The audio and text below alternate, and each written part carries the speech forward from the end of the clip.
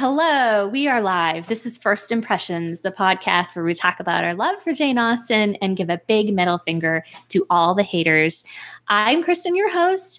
I am here today with your other normal, regular old host, Maggie. Say hi, Maggie. Wow, thanks for that intro. And I'm super excited because we are also joined by a very special guest, listener, Tash, who emailed us a while ago and just was so excited to talk about Clueless. If you're a Facebook page follower, you probably saw that we are doing Clueless and we're super excited about it. But Tash, would you like to introduce yourself and give a little background? Yes, well, I've been listening to you guys for quite a while now. It makes my commute to work a little bit more bearable. Oh. So I live in Sydney, Australia. I am about to move, but still in Australia, just an hour away, because Sydney's crazy. And I'm working as a high school English teacher at the moment, studying my master's. So I did a lot of research on Emma and adaptations, but the main focus was on Clueless.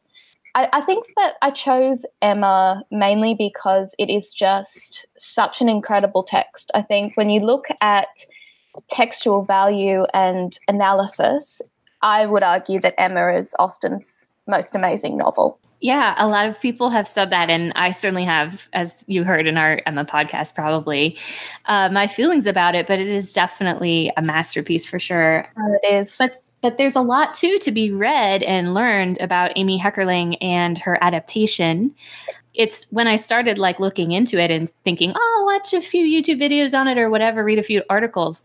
It's amazing how far into the literature you can get with reading about this adaptation. It's actually a really talked about and important adaptation of Emma. Oh, yeah. And when you watch it, you wouldn't think it has that sort of academic value, but she's so subtle in the way she comments on society. I suppose just like Jane Austen, it's incredible. I mean, when you watch it, and I just watched it again in preparation for the podcast, the first thing you think is how funny it is and how well it holds up as a 90s movie. I was in his, it's so great. It's like a snapshot in time of how people wanted to. I mean, my high school experience was obviously not like that, but it was just everyone wanted to be Cher, right? Yeah. I did have Paul Rudd. Come on, Tash. I do love Paul Rudd, but teaching it to year 11 girls was an interesting experience when I was told it's so vintage. Did you dress like this in the 90s? do you know what's still okay? I know we're going to talk. Yes, we'll talk about Jane Austen, but I would just like to say that the thing that still strikes me the most about this movie, and the thing that struck me the most when I first watched it, is how casually she makes a period reference. Oh, yeah. Uh-huh. Yeah. I was surfing the Crimson Wave. And when I was in high school, to make any acknowledge that you had female body parts was horrifying. Yeah. There were a lot of things that were subversive about it. Like the first time I was aware of a character being gay and that, just being part of life and people are gay. And that was great too. And there are actually a lot of progressive things about it that way, or really interesting things about it that way. But also as an adaptation, I didn't know it was an adaptation when I saw it. And not did I. Yeah, and I was aware of Emma, and it wasn't until so I had a rotation of 5 movies that I watched every week for a while. It was just once a night. And so Clueless was one of. This is when I was in college. I had a problem. It was just a problem. I had my TV, and it came with a built-in VCR, and I was like, "This is how I'm going to unwind." I had Sense and Sensibility, Emma, Pride and Prejudice, Clueless, and An Ideal Husband. If you're familiar with that Oscar Wilde adaptation. Oh, I love Oscar Wilde. My favorite's The Importance of Being Earnest, though. I think I should, and Colin Firth is in that one, and I should totally watch it. But you have to. Wait, Kristen, you had Clueless in with your Jane Austen rotation without knowing it was a Jane Austen adaptation. Isn't that crazy? And then one day I had watched them back to back one week, and I was like, you know what? How funny is it that I like 2 movies that involve a matchmaker? And then I started thinking, oh yeah, they both have best friends like Miss Taylor, and oh yeah, and they both try to make a project out of this girl. And then when I realized Elton, the character's name was Elton, I was like, no, this is just too coincidental. And then I looked into it and I realized, and I felt so dumb. I was like, obviously it's an adaptation. And I just wasn't, you just don't think of it because it's not branded Austen. That is so funny. That is, if there's a misdirection where it's all about, LA and rich, like the, contempo casual, as they say. Yeah. But anyway, so you were clearly fascinated, Tash, about, what's going on with Clueless. And so you actually got into the scholarship in it. Yeah. The first time I watched it, I wasn't overly keen. I think because I was born in the 90s. So my twin sister and I, it wasn't something that I saw as particularly relevant. My twin sister loved it and made me watch it. And I just thought that it was another one of her crappy rom-com films. And I thought, this is such a bad representation of women. And I was super critical. And I hadn't even been introduced to Austen at that point. And it was only afterwards that I realized what satire was. So you got into Austen first, or was Clueless sort of the gateway, or when did you start reading Austen? Well, I think I have a very distinct memory in high school of thinking I want to start exploring female writers because I've always been a very big reader ever since I was little. And one of my English teachers set a task of a dramatic monologue. And being cripplingly shy, I didn't want to do it, but she pushed and pushed, and I came across Lizzie's monologue in Pride and Prejudice when she realizes, to this moment I never knew myself. And I performed that, and I just remember thinking, this is so engaging, and wondering suddenly, who is Jane Austen? What else did she write? And the floodgates just opened, and I've been obsessed ever since. Yeah, and so you were into the adaptations, the period adaptations, the movies as well, or was it all about the text at first? No, I did watch the movie adaptations. I actually watched the 2007 Pride and Prejudice first, and I wasn't keen. Because I didn't picture Lizzie like that, and I thought Matthew McFadden was great as Darcy, actually, but then I watched the 1994 7 or so hour, I don't remember how many hours it is, and I remember it was just, that is the Lizzie. Like, no one else can be Lizzie. And now I think I've watched just about every Austen adaptation and annoyingly analyze them all as I'm watching with my friends. So, yeah. Oh, they probably like it. We can hope so. They're just pretending to be irritated. They really like it. Yeah, of course. I want to break in here and say all my friends love it when I analyze Austen adaptations, and then I realize I've driven away all friends that don't love it when I...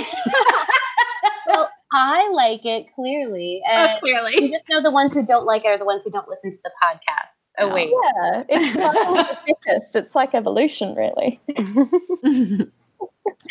So when you had the conversation with your, a professor or advisor that you wanted to actually write a thesis or a sort of thesis you had mentioned about Clueless as an adaptation, how did that conversation go?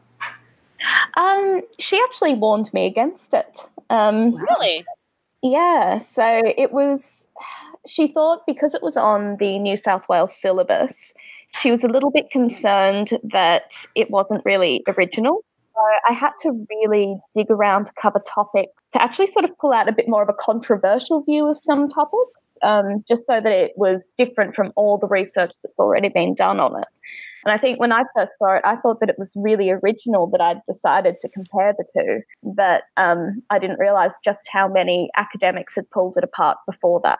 But I went with my gut and I pushed on and I did the other adaptations. I compared it with the Gwyneth Paltrow version, and it turned out for the best, I think. Well, I passed. Good for you, and good for you for sticking with what you wanted to. Now, is it published? I mean, can I get a copy of it? Oh, no, not published because it was... no, it's not that good. Copy to us? I can certainly try and find it. It was from a little while. Is it double-spaced in Courier font and it has to have so many words?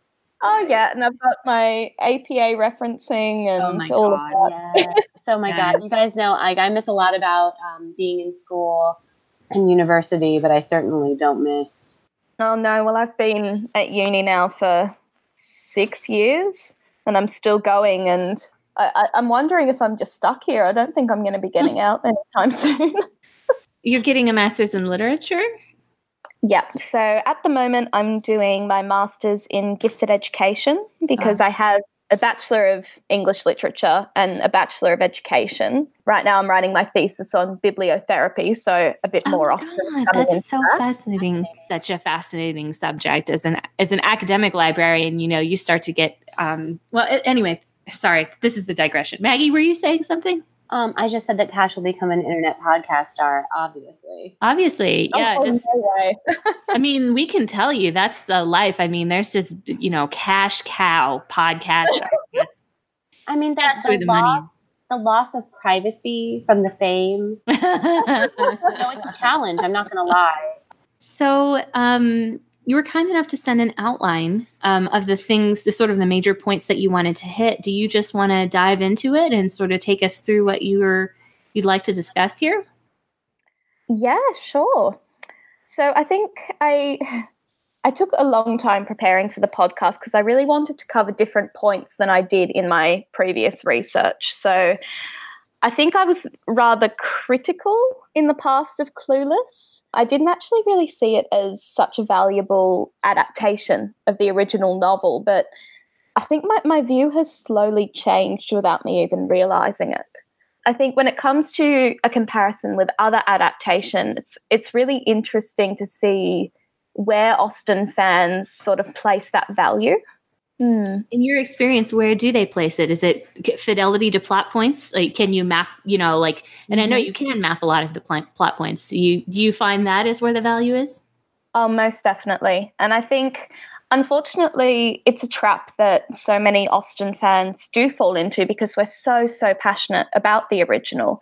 And so we've got a scale from 1 to 10, and 10 is the 1994 Pride and Prejudice that tries to include every single detail. Mm-hmm. And then the more a adaptation deviates from the original, the less we value it. Mm. And I read up on a guy called Jeffrey Wagner, I think, and he was outlining the different types of adaptation. And he spoke about one type as being a significant and deliberate departure from the original piece, but with the intention of making a new work of art.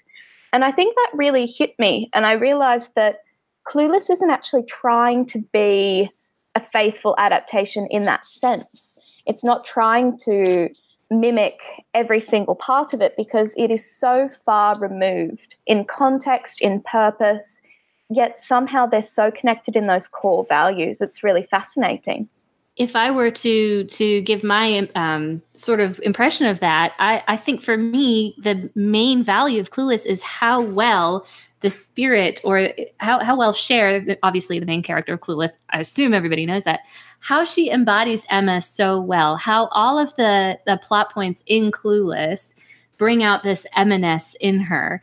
And it's not totally one-to-one. I mean, there are some things that are different, but I just fell in love with it. And I would almost rather see this. I would almost rather see a totally new setting where they channel the spirit of the book and the spirit of the characters so well versus, like Maggie and I just talked about that Mansfield Park adaptation on ITV, and we said yes. They hit every plot point, they had all the lines, and it was just flat. And Clueless... Mm-hmm. A magical masterpiece. I totally agree, though. I think that why Clueless is successful and people still enjoy it is because the main character is basically the same person. Yeah. And we talked about that all the time on the podcast, how that's why Jane Austen is so brilliant, is because we know these people, even though it was almost, more than 200 years ago. So, but Tash, did you want to talk about sort of Amy Heckerling and how Clueless came into being and anything interesting that you found from that angle? Because actually a lot of people who listen to the podcast may not know who Amy Heckerling is. I actually did a fair amount of watching YouTube videos of her before before we came on the podcast. And I think it's fascinating to hear her talk about why she wanted to do this and what she had envisioned. Yeah, well, I can't say my knowledge of that is exactly extensive, but it is really interesting because she's not the sort of person you would expect, I think, especially when I first saw her interviewed. Because when I started reading all of this highbrow academic analysis of this adaptation, then you get this fun, cheeky movie that it's crazy that you can get just so much scholarship from it. And I think you get this really interesting mix because on a surface level, Clueless is, well, it's a chick flick. It's not really seen as important or necessarily highbrow. And it's really interesting because we get a lot of references to its process of adaptation in a classical sense throughout the whole movie. You get this sort of mashup, and so many scenes point towards this almost collage of classic literary culture and paraphrasing. For instance, I love the scene where Cher writes the note to Miss Geist, quoting this sonnet. And even though the lines she puts together are from different stanzas, so she's paraphrasing, she's re-quoting it, she's putting it into her own context. And then Dion says, "Did you write that?" And Cher says, "Duh, it's like a famous quote from the Cliff Notes." I'm interested in what you were saying about the process of adaptation just a minute ago, and what exactly you meant by that. Well, I think the process of adaptation is Amy Heckerling has taken the plot points of Emma and she's very discreetly picked which scenes are going to best represent new values and new purpose. She's pointing in this ironic way towards adaptation by saying all of this classic literature can still be relevant. We can see that in also the scene where they're in the car when Josh and his girlfriend comes and picks her up after Elton's driven off. Yeah. And I think it's Josh's girlfriend's going on about all this highbrow sort of hipster talk about literature and to thine own self be true, quoting Hamlet. And Cher says, "No, Hamlet didn't say that. I remember Mel Gibson accurately. That Polonius guy did." And choosing to adapt not just Jane Austen and Emma, she's adapting all these literary references to show how it's still relevant today. And to show how it's still accessible, right? Like, like Maggie was saying, it's you bringing in these timeless sort of things. And how something that is, the prose may be dense and difficult for modern readers to understand if they're just sitting at home reading it.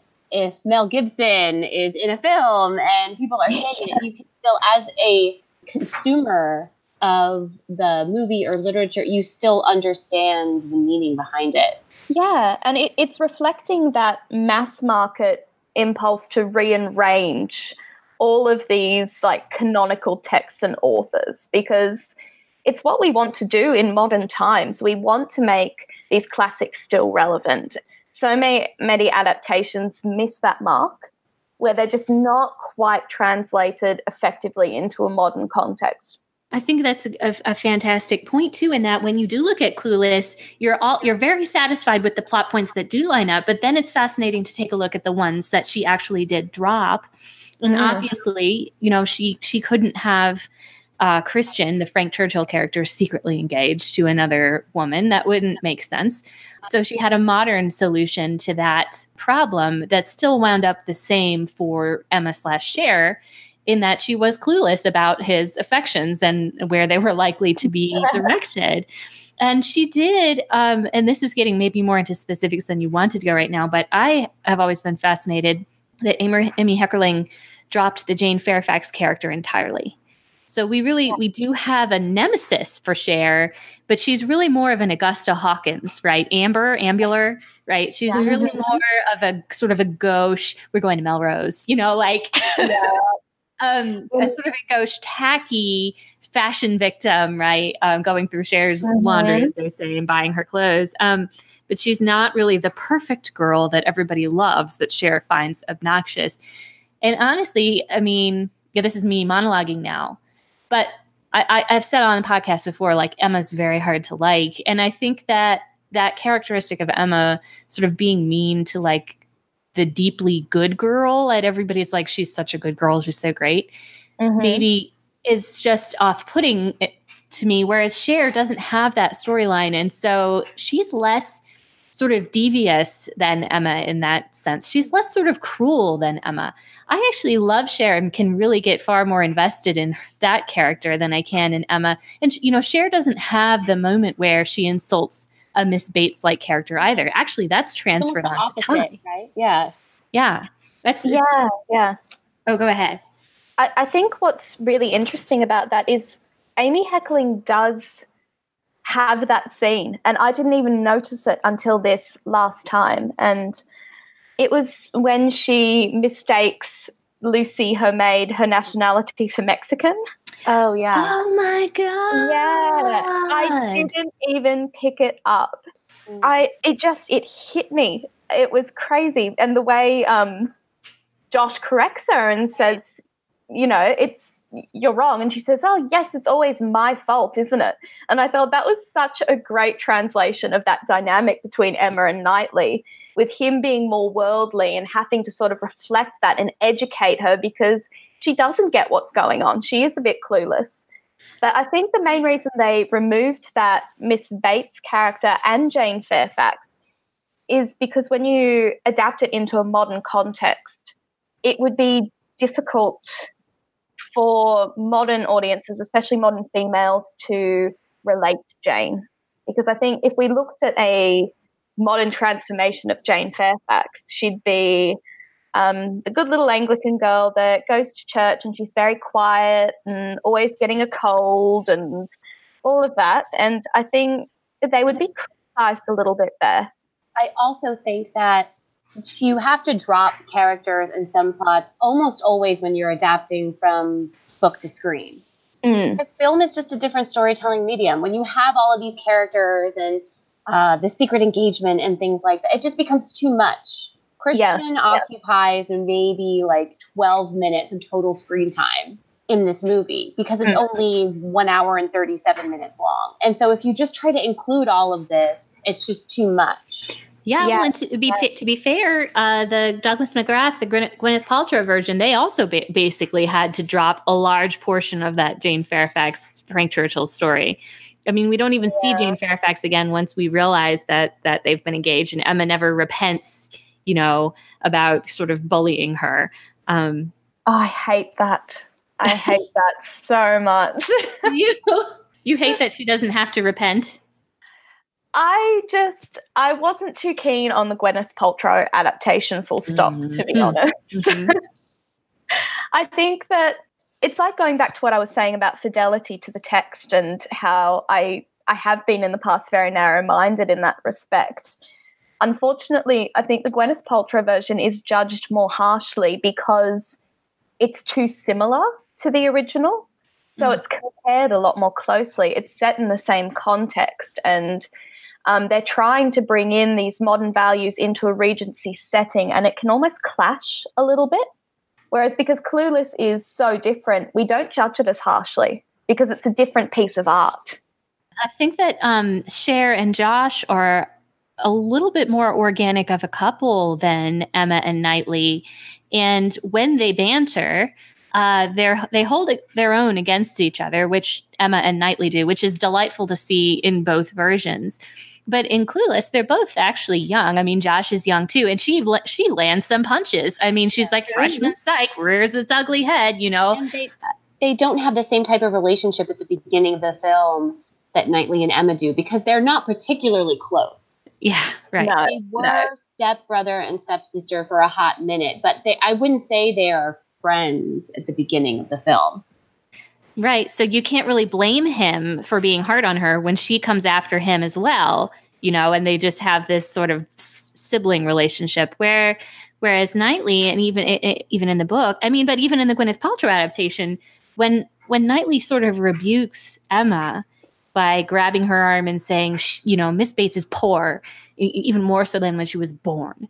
it's super almost violent. I mean, he really grabs her arm. He whirls her around. He's the grown up. She's the child. He's lecturing her. And we're not sure how we really feel about that. We're not sure. And then we realize, well, he secretly loves her. So then we understand his passion about her behavior, whatever.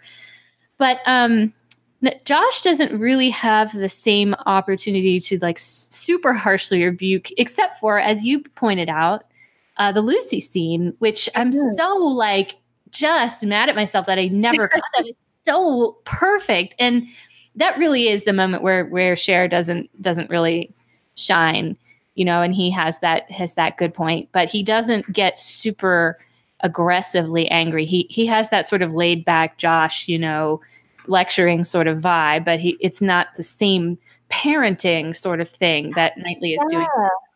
Yeah, he's almost more of a brother figure as opposed to Mr. Knightley being a bit more of a father figure. Yeah. And I think I did find it a bit off-putting when I first watched Clueless because I didn't know what was happening. And they had such a brother-sister dynamic that it kind of hit me when I thought, oh no, they're going to end up together. And I turned to my sister and I'm like, no, surely not. And I have a question about that. So let me poll the ladies. Cher and Josh, squicky or no? I actually had a friend who thought that Josh and Cher were half brother, half sister, and they came out of the theater so horrified, not having caught the line. You were barely even married to his mother, and that was 5 years ago. So at least I wasn't that bad. But, you know, they try, and it's hard in Emma too, but they try to inject a little bit of that feeling. And it's when Cher comes down in the Calvin Klein dress, and she's not wearing anything. And Josh says to Mel, you going to let her go out like that? And you see them look at her, and that's when I got on board. I mean, maybe not everybody got on board there, but they tried, and I think they were fairly effective in Clueless. And then in the Gwyneth Paltrow Emma, they just flat out said it. Like Jeremy Northam's like, no, indeed, we are not. And you're like, oh my God, I didn't see this coming. Up until that point, I truly had not seen it coming at all. Even when he dances with Harriet Smith, you think he's an amazing guy. Oh, he's so great. But you don't think Emma should definitely marry him. And then it's like, you know, no, indeed, we're not, you know, brother and sister. And then that sits with you and you're like, hey, wait a minute. Are they going to be romantically involved? Yeah. Have you said this before, Kristen? Yeah, I think so. Because I'm still just as shocked. How can you not know where that movie's going? Well, I saw it when I was like, I don't know, 14 maybe. I was an idiot. I was a child. I was not perceptive about plot, you know, machinations and filmmaking. But, you know, if I saw it today, I probably would have had an inkling. Even if I didn't know Emma.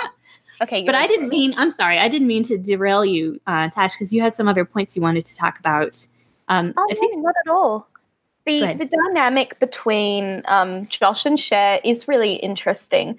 And it wasn't until I saw the scene where they're watching TV on the couch and she's brushing her hair that I was like, oh no, they have a great friendship. It's not just bickering.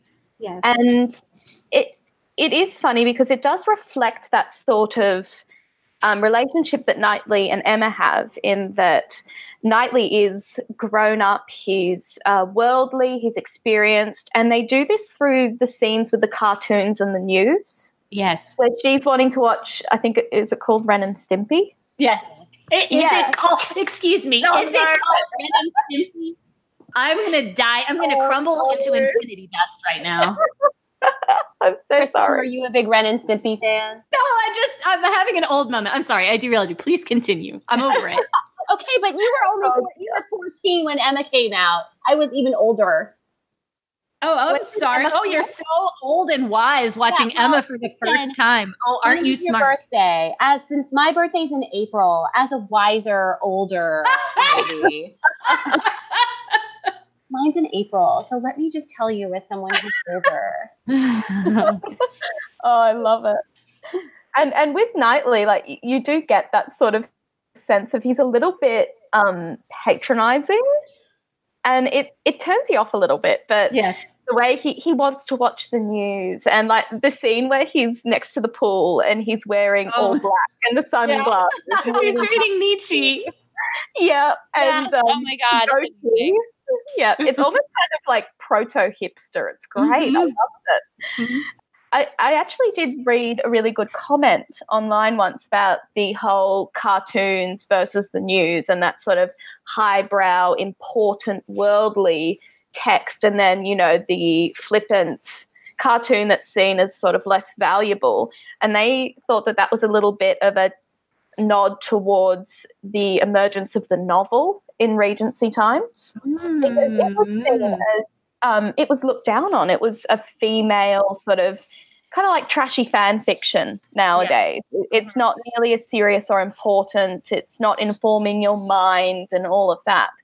And it really is almost showing that Cher is sort of bringing out that playfulness in Josh and sort of encouraging him to not take himself so seriously. Yeah.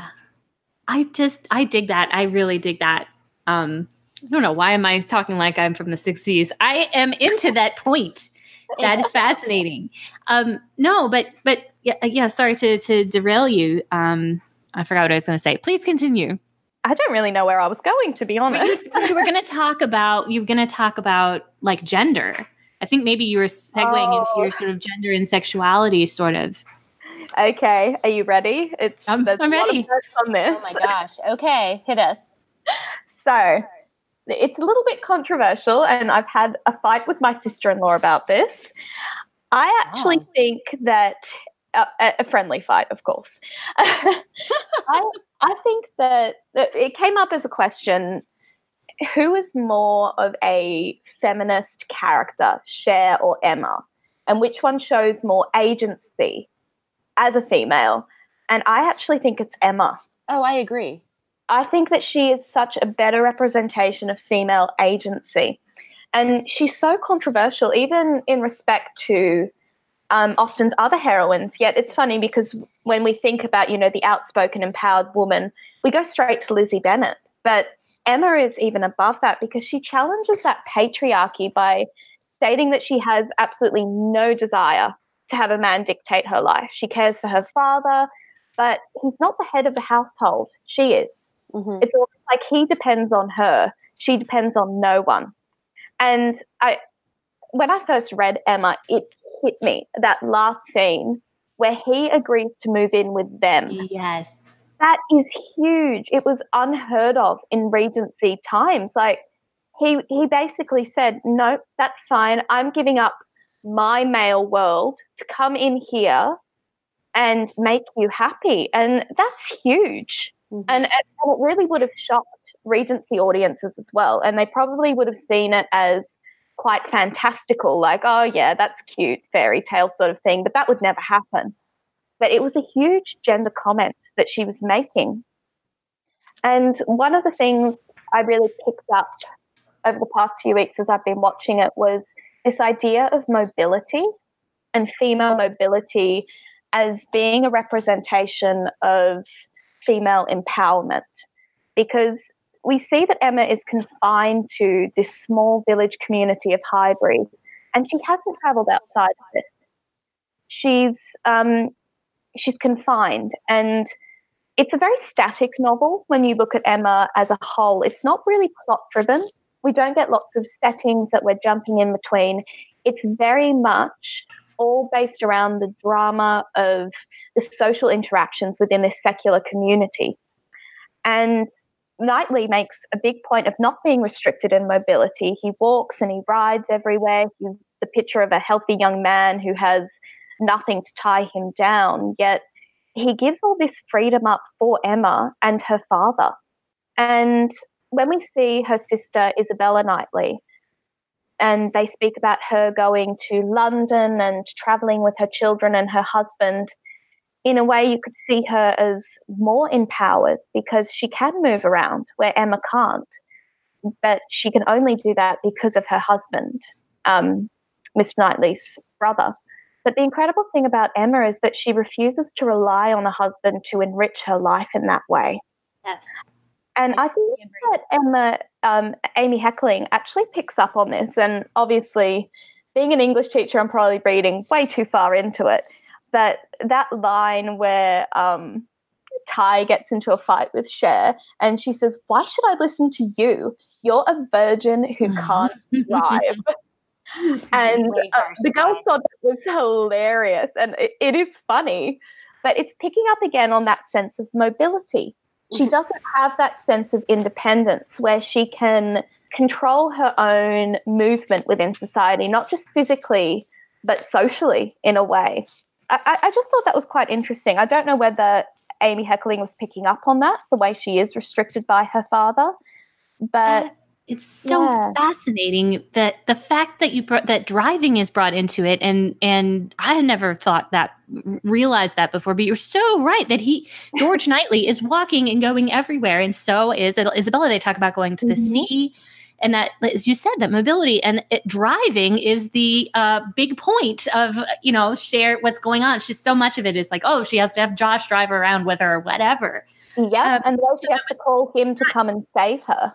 He's a virgin who can't drive is exactly who Emma is too. I love it. Mm-hmm. Oh my God, it's so fascinating. I also agree with Tasha's point that Emma, I think in the outline you said, how do these two characters navigate and maneuver in the patriarchy? And I do agree with Tash that Emma actually displays more agency within the world she lives in than Cher. Cher is always arguing and convincing and cajoling and whining and asking, but she's doing it to convince. She can't do these things on her own. She has to convince people to give her what she wants.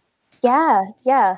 And I think on a surface level, when we look at Cher as a female character, she seems to adhere to the gender stereotypes more than Emma does, in that it's very appearance-based. And I think Amy Heckerling is making a very deliberate comment and criticism of that society, of that sort of superficial discourse, because like when she gets held up at the gunpoint and she says, "Oh no, I can't get down on the ground. This isn't a liar."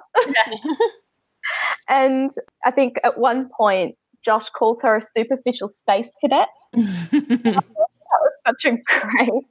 was such a great summation of the way he sees her. But she's so much more than that. And I think we can see Clueless as still a very feminist text, in that it's a movie that is very much aimed at a female audience. Yeah, and not only that, but like when you look at Cher and who she is and what she doesn't only take care of her father's health, which is a cute nod to Mr. Woodhouse being a hypochondriac in Emma, but she's always doing things like, "Oh, Lucy, the brush needs clearing out. The fire department's going to get after us," right? Or, I got to hit a whole list of things that she does as sort of to run the household. Cher is actually running her household, and she's running her life, and she's doing it really efficiently. Like fashion and makeup and lighting concepts and whatever, that's all really hard stuff to do. Yeah. And she is very powerful. And the other thing I noted too, and this is a tiny little point, but but as you said, Maggie, she also uses her period as a wheel against Mr. Hall, saying, "Mr. Hall, I was surfing the Crimson Tide. I had to haul ass to the ladies." And he's like, "I assume you're referring to women's troubles." So she takes that femininity and brings that to sort of wields that as well. But one thing I saw in my recent rewatch that I thought was so funny is when Murray, when they're at the party at the Valley, and Murray has his friend shave his head or start to shave his head, and Dion is losing her crap and is like, "What am I going to tell my grandchildren?" And then she's like, "I'm calling your mother." And he's like, "No, call my mom."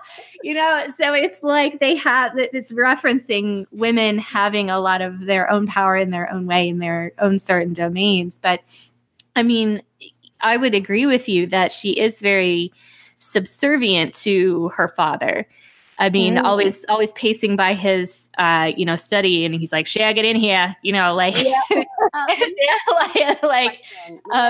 and trying to sort of work within her father's rules, and that's his world, that's his domain. It's very scary litigator. I have a question related to what Kristen was just saying. Do we ever see Cher's dad standing up? Well, so this was one of the things that I found really fascinating, was the way Amy Heckerling adapted Mr. Woodhouse, because when we look at all the characters, they're pretty close to the originals that Jane Austen wrote. But his character is without a doubt the most deviated from the original. You get this huge contrast between the hypochondriac and then this lawyer who's all about manipulation and strength and masculinity. Workaholic, I guess. He's a workaholic. Yeah. And one of the funny comparisons I thought of was the way he keeps trying to eat like burgers and junk food and he says, no, don't forget your cholesterol. And meanwhile, Mr. Woodhouse is going on about his thin gruel that's the right consistency. And it's interesting because Cher almost plays a bit of a maternal role. The way she sort of nags him a little bit and says, you need your vitamin C, whereas Emma plays a bit more of a carer role, where Mr. Woodhouse looks to his daughter for comfort. It's not just for that sort of physical maternal care. They have this relationship that seems a lot deeper than that. And it's funny because it almost, I would say that Emma's most redeeming factor and feature in Jane Austen's novel is that she loves her father. She has so much familial devotion and she is so patient with him.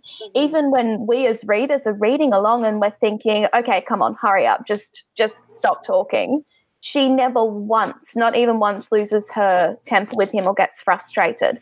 No, she has to manage him all the time, has to manage him and protect him from John Knightley and, you know, George Knightley, Mr. Knightley is there managing him too. And they both sort of come together to manage him and his comfort. And I think there's even one passage where she's thinking about marrying Mr. Knightley and leaving her father. And then it says she even wept over it as a sin of thought, which really just melts your heart towards Emma in that moment too. Yeah, and I think it's really interesting that in Clueless, they decided to cut that sort of redemptive characteristic. I think we don't see as much of a character growth in Cher, obviously because it's in film. We don't have time to have those sort of events that we see in Emma. It's a bit more comical. I think the purpose is a little bit more ironic in that sense. And like what you said before, by taking away the huge plot point of when Emma slights Miss Bates, it's interesting that isn't a big plot point because that is the point in the novel where we dislike Emma. And we think, how could she say that to poor Miss Bates? Yet that event in the novel is also her most redemptive, transformative phase, is the way she reacts afterwards. So by cutting that, we see a very different transformation arc with Cher. And even though Cher is very superficial in that sense, she really does change by the end of the novel. She starts off as the superficial space cadet or the ditz for the credit card, but by the end, she's so much more. And she wants to do a makeover of the soul, right? She has that's after the fight with Ty, I think it is, where she's like, I need to make over my soul. And that's when she volunteers to be the captain of the Pismo Beach Disaster Relief Squad and gives them her skis. Yes. In that, what I actually found to be the moment where Cher has changed the most is not just her volunteering and doing all that stuff, but when she talks to Travis, skateboarder. Yes. She's just like really nice and pleasant, and she goes to his skateboarding competition. Where normally she would have totally blown him off and been dismissive. Yes. Skateboarding is so 5 years ago, I think is what she says to Ty. But Ty insults Travis. I saw this saw this as transferring the Miss Bates moment onto Ty. So Ty becomes popular. She's and Travis comes up to her and she's like, excuse me, don't the Lodies hang out over there? And you can see Alicia Silverstone's face, Cher's face, is just my goodness. She learned that. Like, where did you learn that? I created a monster. Both Emma and Cher. Yeah, both Emma and Cher have this moment where they're like, I created a monster. They're tied. It's funny what you were saying about how the comment of, I can't talk to him, I don't speak Mexican, as being that, because I did react viscerally to that watching it now. And I'm not sure if it was supposed to have as big an impact because kind of the times we're living in. Another moment was when she uses the R word. Oh yeah, that would not fly today. But back then it was different. That was just the vernacular, right? But when she said that, I also had this visceral, so did I. Tasteful, pullback. Which scene is that when she says that? Oh God, who is she talking to, Kristen? She's talking to Mr. Hall, and she's trying to explain. Oh, I took my dad's sucky Italian roast. Do you want this coffee? Because the trick about the coffee, right? Yes, and another time she just says, she drops the first syllable and just says "tard." But yeah, it's both times. It's very jarring. But we've totally moved past that word. So yeah, I don't think it was meant for us at the time to think, oh, Cher's a horrible person. But now you're like, oh my God, as a modern, that's not good. As a 2018 viewer. Yeah. That we're talking about we talk about the evolution of language and things like that. That is a perfect example of how something like that, which would have just been teenagers talking, now it's, pretty horrifying. Yeah. And it's picking up on that 90s slang. I think it's very much a contextual nod. Mm-hmm. And I do find that by the end of it, I do genuinely like Cher. Me too. And it's interesting the way the producers use costume to show her transformation. And they really make use of that visual dimension that we don't get in a novel.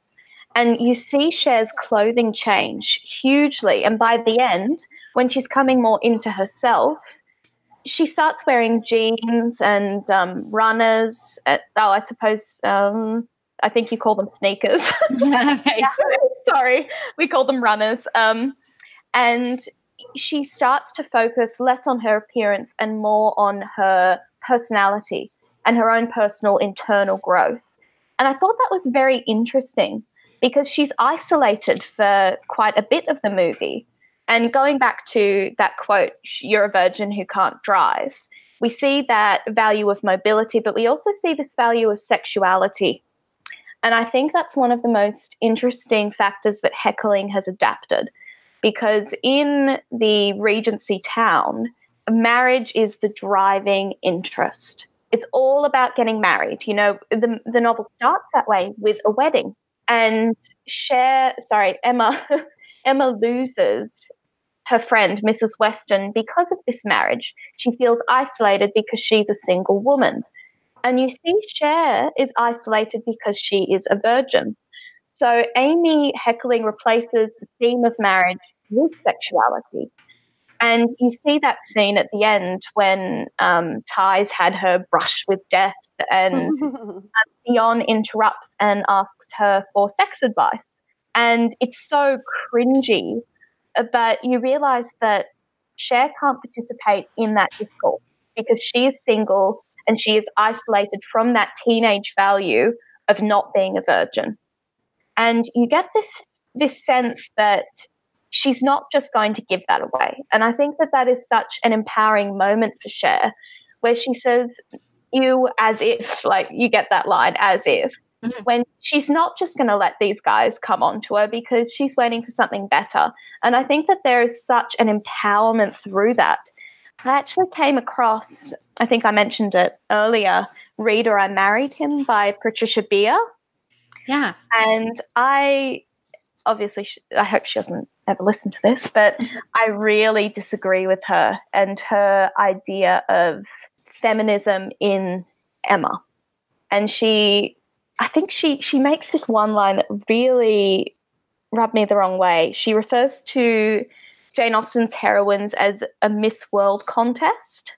And, only men want pretty wives. But I think this is so wrong on so many levels. And she uses Emma as sort of like that prototype of, oh, yeah, she's pretty, she's shallow, but I actually don't think Emma values her appearance in the novel at all. No, it actually says that. Knightley says, Knightley's talking to Miss Taylor and says she is not personally vain. They talk about how beautiful she is, and he actually comes out and says that is one of her strengths, is she's not personally vain. So I completely agree with you. Anyway, please continue. Sorry. Well, I think that in the novel, Emma's beauty is more kind of like her wealth, where it's just sort of her privilege that she naturally has, and so she doesn't have to think about it. Whereas women or not would have to obsess about it and try to be constantly looking good. Emma can just, hashtag woke up like this. And just go about her life. But she's beautiful and she's rich and that's who she is. Yeah. And I also love that line by Mr. Knightley, and my husband, he's kind of like if Mr. Knightley and Mr. Tilney had a love child, that's him. And so when Mr. Knightley says, men of sense do not want silly wives, he looked at me and he's like, yeah, we don't. But Emma doesn't put herself forward to catch his eye. She is just unashamedly herself. And she has that retort. And I love Emma as character. Sorry, that was a bit of a side tangent. But you think that the change of that with Cher, who is, pretty obsessed with her appearance, how many hours a day do you spend grooming yourself? Yes. Yeah. I see that just more as Amy Heckerling's, like, this is the point she's trying to make of kind of what we were saying about that appearance-based society. And whereas Emma doesn't have to value herself that way, Cher has to. Yeah, exactly. I agree completely. And I think that Amy Heckerling, she's poking fun at Cher, but she's not criticizing her. I think she is a bit tongue-in-cheek, laughing at Cher, the way Austen does with her characters all the time. But it's actually the society that she's criticizing. And you see, like, all the girls walking around with the strips from the nose job. Oh, yes. That part was amazing. Yeah, and it's so funny. They all have nose jobs and chin jobs. And it was just, like, in the background, kind of, but it makes such a statement. Yeah, and I think she's criticizing that superficiality of the high school. And I think obviously it's exaggerated, but it's a similar setting to Highbury in that sense, where it is these superficial values that they're pushing on to them. And going back to the sexuality theme, in that scene where they're on the highway and there's the big freak out and oh my gosh, Dion's boyfriend helps her pull off the highway and at that point she explains that Dion is no longer a virgin. Dion's virginity goes from a technicality to a non-existent. Yeah, non-existent. Yeah, and we get this separation. Suddenly, Cher is not seen with Dion nearly as much, and you see that moment where Dion and Ty are chatting about sex, and Cher can't participate in that. And I think that is a nod towards the original plot in that Mrs. Weston is lost to Emma when she gets married. Mm-hmm. She can't participate in that world because she's a single woman and she's not interested in getting married. And then Cher loses her friend Dion because she loses her virginity. So she's separated again from that world. And I think that is a very big gender criticism that Amy Heckerling is making, which is really interesting. That is really interesting. I hadn't caught that. I would like to ask, that kind of dovetails into something I wanted to ask you, Tash, where Faye and I were talking, and he was saying, well, is Mrs. Geitz kind of a sub-in for Miss Taylor / Mrs. Weston, where it's kind of her first successful pairing. And Emma begins with that wedding, but Clueless ends with that wedding. Do you think that's just a function of the storytelling and the different mediums where we have to see Cher doing the matchmaking, or do you think that there's something bigger going on there? That's a really good question. And I think one of the things when we see Emma matchmaking for Mrs. Weston, her purpose is that she wants to see her friend happy. And Cher's matchmaking for her teacher is for personal gain. Yes. So I think that's an interesting comment. But Amy Heckerling sort of merges several characters. I would actually argue that Miss Geist is almost a little bit of a Miss Bates character, the way she sort of prattles on a little bit. So I would say they've used that as a plot device because they still want to have the essence of Miss Bates and Miss Taylor, but at the same time they can't make them distinct separate characters because there isn't the time. And by ending on the marriage, I think it is almost a little bit of a nod towards the way Emma ends in marriage, in that we get Knightley and Emma are going to get married and Frank Churchill and Jane Fairfax are going to get married.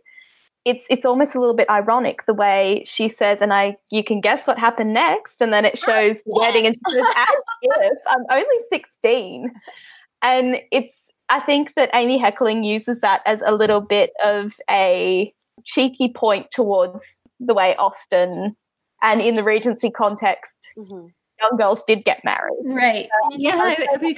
But I have to ask too, is to an Australian audience, is the comment about California versus Kentucky opaque, or have you ever heard of Kentucky before? Well, we've got Kentucky Fried Chicken, but oh God. But to be honest, I'm not overly sure. But yeah, it's a state in the union where there aren't a lot of wealthy people, and then people. The stereotype is that people marry young. I don't know, but I was yeah, it was like a country, very country, not as urban. But I just wanted to point out that I think Ending on a Wedding is also a very classic, like, comedy. Yes. Comedy. Yeah. Like even a Broadway or a musical comedy kind of way to end your story. Mm-hmm. It's like a natural, when you're dealing with a comedy, it's a natural ending point. Yeah, definitely. And I suppose that's the other way that, because obviously in this modern context in the 90s, these kids aren't going to be getting married. And they go to the prom. And it's replaced with sexuality instead. And I think that was a really interesting choice because she's commenting on a different sort of interest, because in the village of Highbury, as I said, like, marriage is the main topic of gossip, whereas in a high school, it's not going to be marriage. And I suppose, well, I can't talk. I got married young, so I don't know.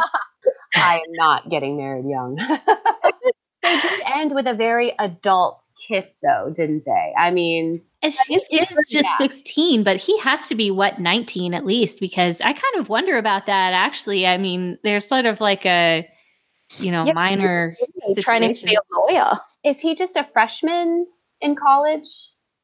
He's not in law school yet, but I always assumed he was like 20. Yeah, he's pretty young for Cher. He's a little squicky, right? Yeah, but men do take a lot longer to mature. I want to see. Okay, sorry, husband. Movie where it's about Josh's personal growth and his makeover of his soul, where he has the revelation and is deserving of Cher. Well, okay, let me make this point, though. Let me make this one point. One of the things about Emma and Knightley, and that really makes me wince, is how hard he is on her, and how okay, there's a line in Emma where she's drawing the picture of Harriet Smith, right? And Knightley says, "You have made her too tall." And then the next line is, "Emma knew that she had, but would not own it." I love that line. The reason she won't own it is because Knightley is always on her case, right? And so when Cher comes home and has failed her driving test, and she's like, "Josh, spare me the lecture about how driving is important responsibility, okay?"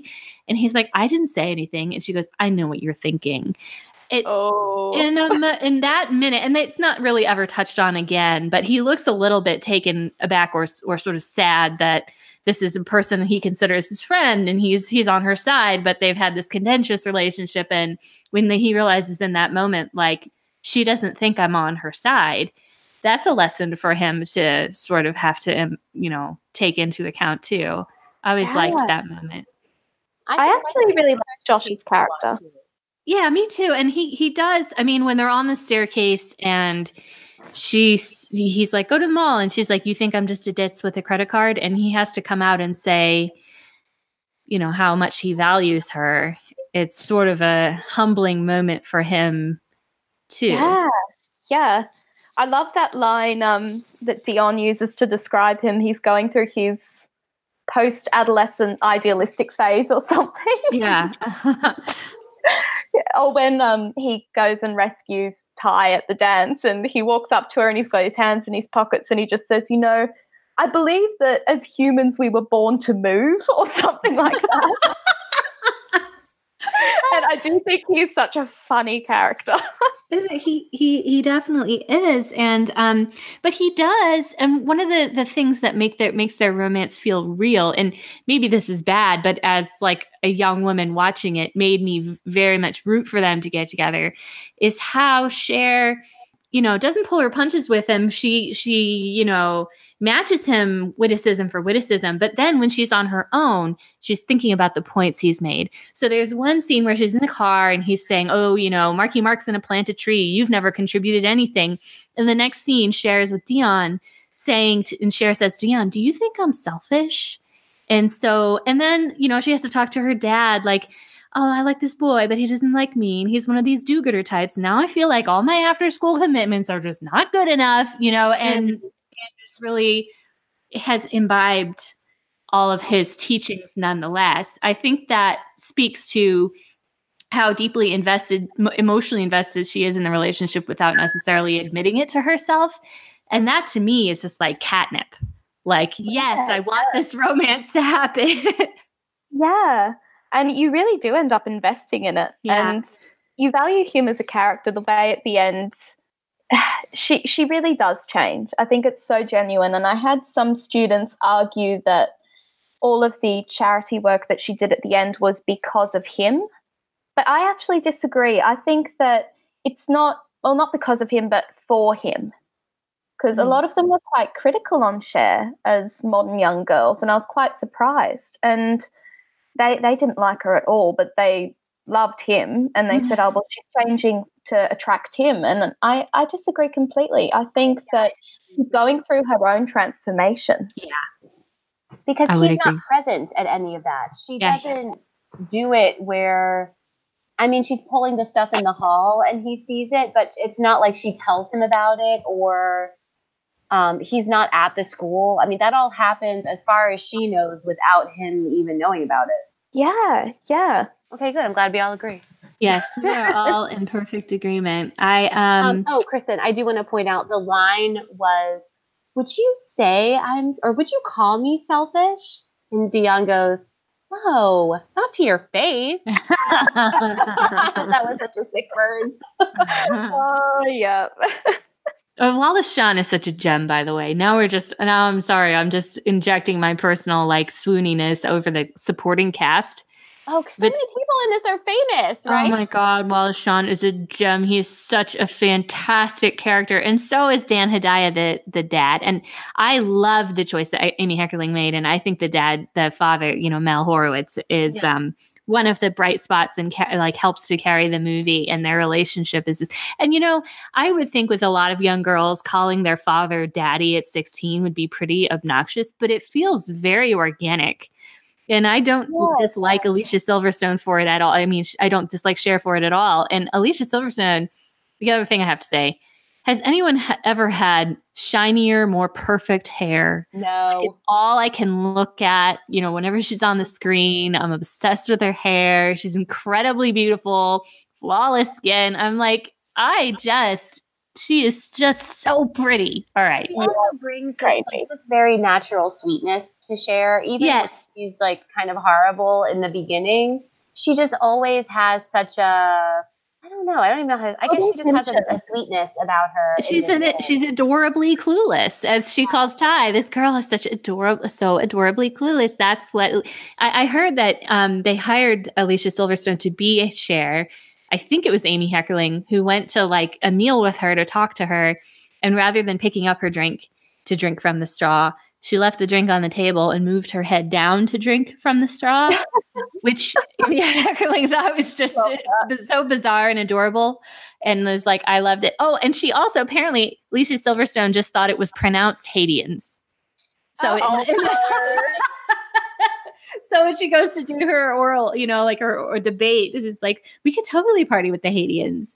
And the producers ran to correct her, and Amy Heckerling was like, no, don't take away the character's confidence. And she loved the mistake, so they kept it in. But I actually wonder about the Sporaticus as well. Oh, yeah. Going through a Tony Curtis phase. Yes. Well, a lot of people make the point that, others have made the point that Cher, while she is clueless in many ways, and, Cliff's notes for the quote, but she does actually have a very large vocabulary, capricious, sporadic, she says, this is a really good school. She actually is sort of like Emma, clever enough. Like there's a scene in Emma where Emma draws up a list of books that she wants to read, right? When she was, I think she did it when she was young, and Mr. Knightley talks about how great of a list it was, and then she didn't actually read any of them. And that's mirrored when Emma Cher is trying to get Ty to read Men Are From Mars or Women Are From Venus, and she's like, I'm going to read Fit or Fat, like they're trying to improve themselves, and you have to give them props for that as well. Props. But the other thing I wanted to say is I actually think that Cher's debates and the points she makes in her debates, while silly, are actually valid points. And I can recite the whole, if the government could just get to the kitchen, rearrange some things, we could totally party with the Haitians. Well, I think the second debate is a little more effective than the first. I'm sorry. Into her process when she does the second debate about the violence on TV.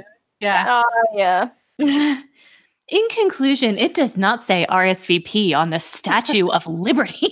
Boom. Hello, it was his 50th birthday. All right, I'm sorry. I'm done with the quotes now, but that is one of my favorite scenes in TV history.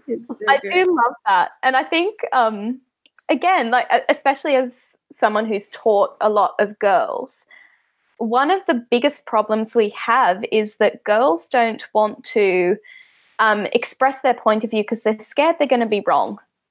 And they're always scared that, what if I say something stupid and I'm judged for it? And Cher has this confidence where she gets up and she spouts out all this nonsense. Yes. And she makes her point. Yes, it sounds ridiculous, but she makes her point, and she doesn't care what they have to say to criticize her. She's confident that her opinion matters in that sense. Yeah. And I love that. She is, for sure. Well, it comes from her dad too, right? Like, oh yeah, you're trying to lowball me, Daddy. I'm sorry. Now I'm just going to do quotes from the movie. He says, are you telling me you negotiated you argued your way from a C+ to an A-? Aren't you proud of me, Daddy? I couldn't have been prouder if it was based on actual merit. It's interesting how the theme of intelligence is used really differently in Clueless, where it's still for that sort of manipulation, but they take the whole clueless aspect a little bit further, where Cher comes across as a bit ditzy, where Emma doesn't at all. No. Emma is very self-possessed and very confident in her intelligence, but again, she doesn't use it for good. Like I think there's that quote from Mr. Knightley, and he says, after the silly wives comment, it's something along the lines of, it would be better to not have the sense that you have than use it as you do. Okay. Any final sort of wrap-up thoughts? I just really enjoyed watching this movie again, and I'm me too. thankful to Tash for giving us the excuse and having such thoughtful things to say about it, because I think it does have a lot of valuable points about, our modern culture and how Jane Austen is applicable now. Yeah. And I think one of the big things is Amy Heckerling really made such a deliberate choice in choosing a high school setting in comparison to Regency society, because she's saying that they're common in that there is that stringent social hierarchy, yet they value different things. And I think just why Clueless is such an excellent adaptation is the way that Heckerling viewed Austen's country village and saw the parallels between that and a high school, where it's this community where a small group of people are thrown in each other's way, and where class and personality and artificiality and all of this gossip is at the heart of this community. And I think that the reason Heckerling chose the high school setting is she's saying that all of these terrible aspects of a social hierarchy that existed in Regency times still exist today. Like maybe society hasn't changed all that much. So even though it is such a fun film, like there is that sort of overall criticism of our society in disguise, which is really interesting. And I love that scene where Cher's taking Ty around and saying who all the groups are, and she's like, "That's the Persian Mafia. You can't hang with them unless you drive a BMW." You know, like and it's like it's very funny. It's very funny, and it's done. It's very effective. But like you were saying, there's a stratification there that's very obvious. Oh yeah, definitely. So, all right. Thank you so much again for coming on the podcast. I think this has been one of my favorite ones so far. Honestly, this has been super funny and super fun. And I feel like I have fresh blood. I feel like my mind has been blown several times over the course of this hour. So, yes, thank you so much again. And we're very honored to have an actual Austen scholar on because I was mentioning to somebody else who was talking about coming on, and they're like, well, I'm not really a scholar. And I was like, Maggie and I just freaking bought microphones. Like that's our entire qualifications. I wouldn't barely do anything. You think Kristen's the one who does all the work. I would say Kristen's basically a scholar. I'm really just like the man on the street. Really. I'll Kate Austen together. We love her. Well, I hope that we never stop having our fans on as opposed to trying to get celebrity Austen guests. Because first of all, we're not important enough to get celebrity Austen guests. But but secondly, I think that a lot of everyday people and everyday readers who or even people who actually study Austen as their careers don't get a lot of exposure and don't get the chance to have these conversations in front of everybody or at the Janeite community. So I really think this is an important outlet for people who just want to talk about Austen and get the new ideas out there. And it so is. And like I find when I don't have many friends that have that same passion, like listening to you guys is just it's just such of a relief to hear that people are as crazy as I am. It's really comforting that I'm not alone in my insanity. I have to agree. Feel free to tell us more reasons why you love us. I love your laugh. I will say that. I always laugh when I hear your laugh. Kristen is famous in the real world and in podcasting world for her amazing laugh. Yeah. The doctors say there's nothing they can do. So my doctor says it's good for my blood pressure. Alrighty. It's another successful podcast in the bag. Don't we need to go to the wheat sheaf for them? Sure. I mean, I don't know what's in it. You're the one who does it. Oh, gosh darn it. Sorry, I'm not prepared. Okay, you guys talk amongst yourselves. Tash, didn't you take notes and look at all of our social media and figure out who's contacting us? I thought I told you, made it clear that was your job. I don't even have Facebook. That's the problem. Oh, wow. Oh, really? Wow. It's good. Don't ever get on it. You're correct not to have it. Oh, Kristen. How would I know what was going on in the minutia of your life? Whatever. Kristen's Facebook is brilliant. Yeah, I try to only post things that are funny. Like I don't want to be like taking up people's time with, like minutia of my life. But when I got my new job, I was posting like multiple times a day, every day, shelfies with me and the bookshelves. Cause now I work in a real university with like real books as opposed to my previous library job. The Kristen New Job series was pretty amazing. Yeah. So then I was like posting all the time. And now because I'm a librarian and I'm teaching a lot, I've adopted what the previous librarian did, which is using a lot of memes to make points. So every time I make a meme that I really like, I just post it to my Facebook and I'm like, look guys, I made this funny meme. And like nobody gets it because they're academic related memes. Okay. Well, So I'm convinced that I'm going to start up my Facebook again because I think there's an Austen community out there I need to join. There's definitely First Impressions Podcast Facebook page. Definitely. Yep. I will join it up. And the gals at Bonnets at Dawn, they have a Facebook group and they actually do read-alongs, which I personally do not have the energy for at all, but I think is really awesome. So, yeah, I did listen to Bonnets at Dawn, but not so keen on the Bronte episode. Oh, so, really? We're kindred spirits. Like them, but I like the Bronte sisters, but Jane Austen is Austen's the one. I don't listen to any other Jane Austen podcasts. Yeah, so I guess the only Wheat Sheaf that we really have is that everybody has seen, who is on the Facebook page, that we have a couple of listeners who actually have come out with Jane Austen fan fiction works, or like sequels or takeoffs. And so if you're interested in that, you don't have to have a Facebook account to see our Facebook page. You can just go search First Impressions Podcast Facebook, and anyone can see it. And there are a couple of books there that I just recently posted by two fans of the podcast. So awesome for them, and thank them for letting us know about that. And then the only other thing that I think we got that's new, is I'll ask you guys this, and Tash, you can join in.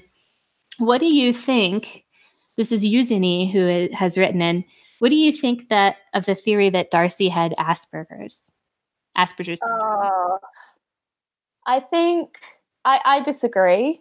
I think as someone who is, I'm actually very, very shy and very introverted unless I'm talking about these sort of things. And I think it's just, I wouldn't say it's helpful to be reading those sort of modern concepts into classic literature. I think it can be very dangerous as well in other people's interpretation of, say, what Jane Austen originally intended. I totally agree. I think that I understand why people are saying that, but it's sort of false sort of behaviors that in some ways might be seen as similar, but brought on not by any kind of genetic issue, but not. And I don't actually. I mean, I know there's a genetic component to the spectrum. But his problem has been being poorly socialized and encouraged by his parents, who he said were great people in every other way, but just to think meanly of everybody else. And I think he was exposed to some bad ideas when he was young. I think we can definitely just point to that and say, I don't think it brings anything to the reading of the story. And I think it's used by, I mean, this is a broad generalization, so apologies to anyone if this is not how you view it. I think it's used by people to excuse his kind of gross behavior. Now, that makes sense. Let's bring it back to our very first episode in which I said Darcy was my avatar for a person with social anxiety. Right. I will say from a phenomenological perspective that the experience of engaging with Austen had value for mental health reasons, to put things in perspective. But I think that's very different than diagnosing somebody on the page. Yes, I think we have to make that distinction. Yeah. And I suppose actually going back to, we mentioned bibliotherapy earlier, I do think that from a personal point of view, I think people do have the right to read into books however they choose, if that helps them to make it more relevant to themselves as well.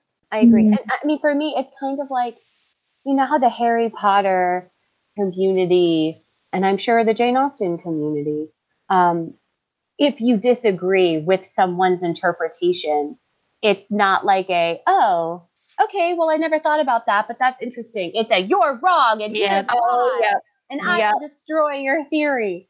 And so coming up with things like that, it just seems like another way of like attacking people. Like, this is my thesis, and this is why I think it's right. And if you think I'm wrong, then you're dumb, and you don't understand mental illness. And it just seems like, when I say it doesn't really give any value to it, it just seems like a way for people to find things to fight about. Whether something, there's no way to know, because guess what? Darcy's not a real person. Oh, that broke my heart. I never knew. We're all walking around. Like, why argue that point? And I don't want, and again, like, I hope this doesn't come off bad, where it's like, I'm not interested in hearing your theory. I think it's interesting, and let's talk about it. But I mean, it's not worth getting mad at each other about. Yeah, definitely. I think we've got enough conflict in that sort of thing. I don't have, like, there are real authoritarian dictatorships right now. I don't have the energy to get into a Harry Hermione fan, like, whether they are meant to be together ship fight with you. Well, I'm a huge Harry Potter fan, so I am enjoying this. I don't know. I hope I made clear what I was saying, because I obviously don't want to, if people enjoy finding those kind of things and thinking about them and looking for examples, I don't think that there's anything wrong with that. I'm just not, I don't know. Maggie and I have actually had a number of Facebook posts and threads, private ones, on our private Facebook, where we've wound up getting into trouble with various friends for being outspoken about our opinions. Well, I just basically trash the Brontes every chance I get, and I think it's funny. And then we have a friend who likes the Brontes, and she's not a fan. But I remember Maggie talking about Twilight and having some conversations about that, and then we wound up talking about 50 Shades of Grey, which is actually a very productive discussion. But the overarching theme is don't yuck somebody else's yum. If somebody else finds value in something, let them have their happy place. And I think we're both on the same page with that. Yeah, except if you like the Brontes, because then you're dumb. I think for me, it's more like when someone takes that theory and then it's the one thing that they believe, and then they will sit on that hill and die on it and attack people if they disagree. So when people kind of read in these modern ideas into characters like that, it's just, it kind of turns me off personally, because I always see it going down a darker. Oh my God. You know what we have to do? And we've said we were going to do this before, and we still have to do it. We have to read Among the Janeites. And I was just going to ask you about that when you were talking about having on some famous Jane Austen people. I'm like, who are famous Jane Austen people? Oh my God. Well, okay. Yeah, first of all, Arnie is actually Arnie is famous. So we've already had Arnie. But actually, I'm it's so much more interesting to have the fan, people who don't get a chance to get on and talk about it, and who have so much bottled up passion like I did when I first started this. I think that's more interesting. I'd like to do more of these, to be honest. Kristen. What? Do you think we could ever get Jane Austen to be a guest on the podcast?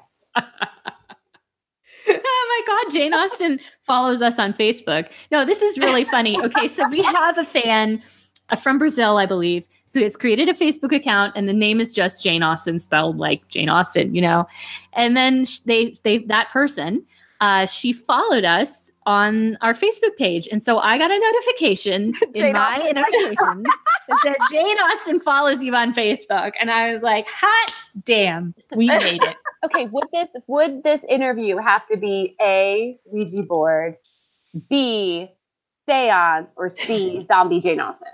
Just ask me, and I'll tell you exactly what Jane Austen would have said and exactly what she thought at all times. Can we do this? Can we do an episode where I interview Jane Austen? Oh my God. Did you ever see the Oscar acceptance speech from Emma Thompson where she wrote it? You know what? At the time, I thought it was so long and boring, I fast-forwarded through it at the time it aired. Yep. It was hysterical. No, it is now that I actually appreciate it, but I'm just get your award and get off the stage. Okay. Well, it's time to say goodbye then. Okay, thank you, Tash. Yeah, thank you so much, Tash. It was amazing. All right. Goodbye, everybody. We have delighted you long enough.